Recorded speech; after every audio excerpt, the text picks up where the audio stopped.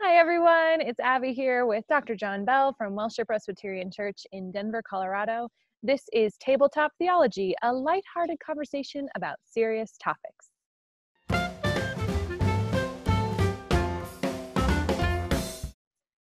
So I'm not at home today, Abby. I'm at work in my office at church.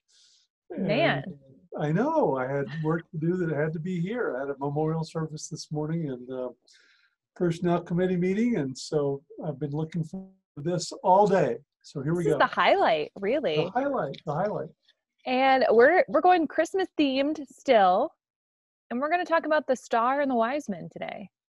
So I think everybody's probably seen the Denver Post. I mean, it's been a big media thing. The fact that on December 21st of this year, 2020, Jupiter and Saturn are coming very close to each other, and that produces a bright light. And some people think that's the Christmas star. We'll get to that in a minute, but everybody wants to know what this means. And so I decided to have a little fun with it, and I wrote one of my friends who happens to dabble in astrology, not astronomy, but astrology. Okay. And asked her what she thought this was all about. She wrote me a nice little email and said, this Jupiter-Saturn thing is getting blamed for the COVID crisis, which, I think is somewhat interesting. So if you need to blame somebody, blame this constellation. But she wrote, they haven't met in a new sign for over 800 years. In fact, I think it might be 805 years. And they will, this is an astrologer, they will join and usher in a new age, the age of Aquarius. And That's my sign. It's going to be a good time for me. Those of us who were around in the 70s remember the age of Aquarius and musical Hair and singing that song and all kinds of things. But she says, just by way of advice, like horoscope, she goes, do something big on the 21st. Do something big, awesome on that day. It will have an impact on the rest of your life. So I don't know whether you're into astrology or not. I take no value judgment on this. I'm just passing along information that might be interesting to some, but I thought that was anyway.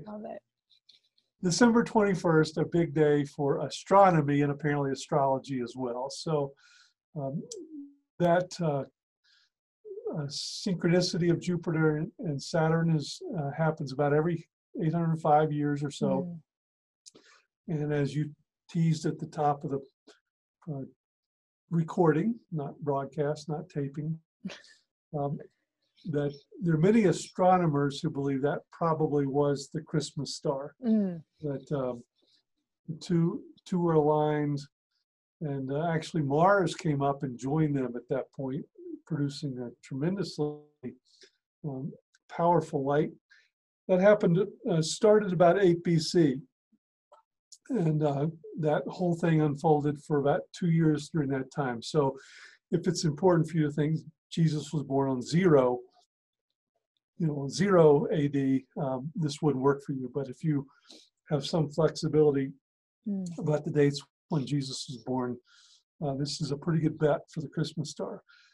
This is what most scholars, this is not a minority, but most scholars say that the wise men in the East would have known that Saturn represented the Jewish people.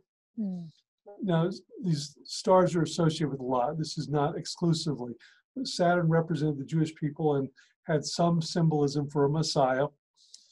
That Jupiter has often represented a king or a divine power, a god. So king, divine power, God, Saturn, the Jewish people, and that the conjunction of these two represented something of a dawn rising in the east, a dawn rising in the east, which is symbolic of new birth. So the wise men, if they studied the stars as we expect that they did, would have certainly understood all these symbols were colliding or coming together, and signifying the birth of a new birth of Messiah who had some kind of divine power. So that may be a bit esoteric for some, but that's pretty much fact. Nobody's making that up. That's the way things were. In fact, one of the books I read said this is not in doubt. Well, I love that we're starting this story with facts, because there are a lot of myths associated with this story. So it's good we're grounding ourselves. Well, that's good. And again, this happened between apparently 8 BC and 6 BC.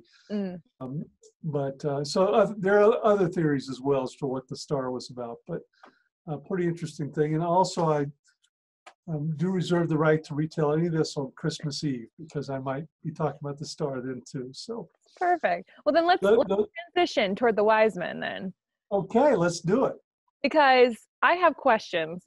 I reread some of these stories in the Bible and realized everything I think I know about this story is not in the Bible at all.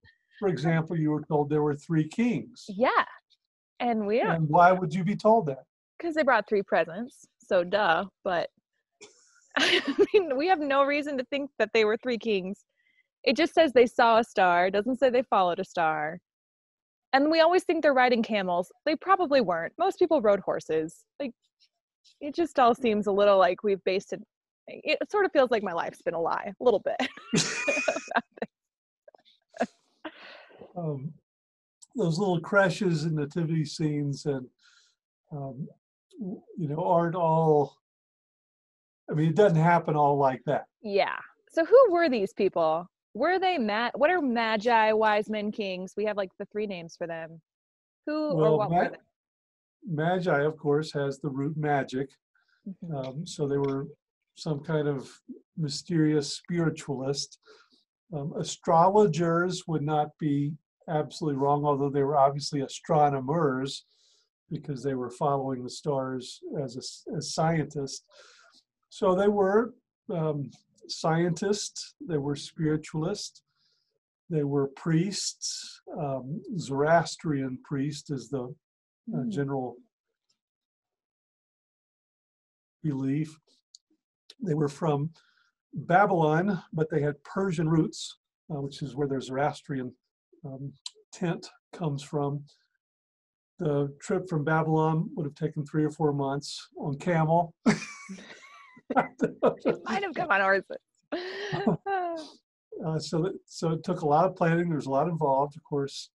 The Bible account seems not to be in doubt necessarily, but they, went to see Herod to inquire as to the divine birth. And of course, there's that mad thing where Herod wants them to go find the child and come back, and we think, of course, Herod intended for evil, what the wise men intended for good. So these are very strange people coming from the East. They're not Hebrew. They don't have the Bible. They don't have the Old Testament. They studied the stars and found Jesus. And that's a beautiful thing. It links Jesus' birth to all of creation. It says, that what we have in Jesus is a astrological event, astronomical event. I mean, it's really beautiful. So that, they didn't read the 4 spiritual laws and, make a statement of faith and confess their sins and, pledge their allegiance to Jesus. They found Jesus through the stars. So when someone says, my sanctuary's in the mountains or my sanctuary's, you have to say, great, because of the wise men. I mean, they came, they worshiped, they gave gifts. and they rightly recognize the divine nature of this infant.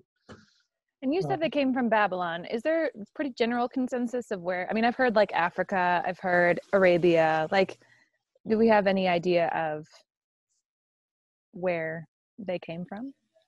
The East. East. Perfect. Somewhere over there. No, I've heard Africa also. I mean, as you know, there's so many theories and myths. I'm giving you the basic scholarly consensus, but there are dozens of possibilities. Well, I heard they had names. Where did these names, like Balthazar, Casper, I forget the other third one, Melchior. Where did those come from? Why are we making up names too? Those came from, and I should know the answer, but this is an unscripted. It is. Sorry. Conversation. I should have taken the time to look that up, but Balthazar, Melchior, and Caspar are the three, and they've generally been known for that. I think it goes back to the play Arabian Nights, maybe. Somewhere back there. We'll find out. We can say it next time. Can we cut to a commercial break? I know. Look at that. We can bring it back next time. Lots of my readers will be writing in, and lots of our viewers will be writing in saying, yeah, if you guys know, fill us in. Idiot, you should have known this, and I should have known this. It's totally fine. But no, if anyone knows, this is a great bit to get responses. So if you guys know where these names came from. So, an excuse for my ignorance, normally we deal with this story on Epiphany Sunday, which is usually, around January the 6th, the 12th day of Christmas. So I usually don't start restudying this story until January. Well, and that's fine because we're doing it now since most people are going to put the wise men by their stables and their manger scenes, and they shouldn't be there. So we're getting ready to have our living nativity this Sunday night. There's your commercial. Little plug, 5 to 7. St. Francis was the first one to do living nativity scenes or nativity scenes because he understood not everybody could read and that he was afraid Christmas was becoming too commercial. Imagine that. Even way back then. So he established the crash for the nativity scene with animals, live animals, and that's been with us ever since. But again, it's a little artificial in terms of the placement of folks. But we are going to have the wise men at our living nativity, so we all do it. I was asked if there's going to be a live baby Jesus. There's not. No, not this year. Didn't think so. We are adapting to COVID. There will be live animals, and the adults will be live from our youth, but not a live baby this year. But I assume we will need one next year, so just a thought out there for all the people listening. Yeah, if you're going to have a baby that will be small around December of next year, let us know. Or start planning now, too, because it's a little early to know. Well, I didn't have a lot, but this is interesting stuff. It is, and I am liking this Christmas theme. We have, I think, one more of a Christmas theme before we're taking a little break for the holidays, too. So if anyone has any last-minute holiday theology questions, feel free to send them in. Otherwise, we will come up with some more. But we will look forward to hearing from you all and talking to you all next week. Thanks, John. Thank you, Abby. Merry Christmas, everyone.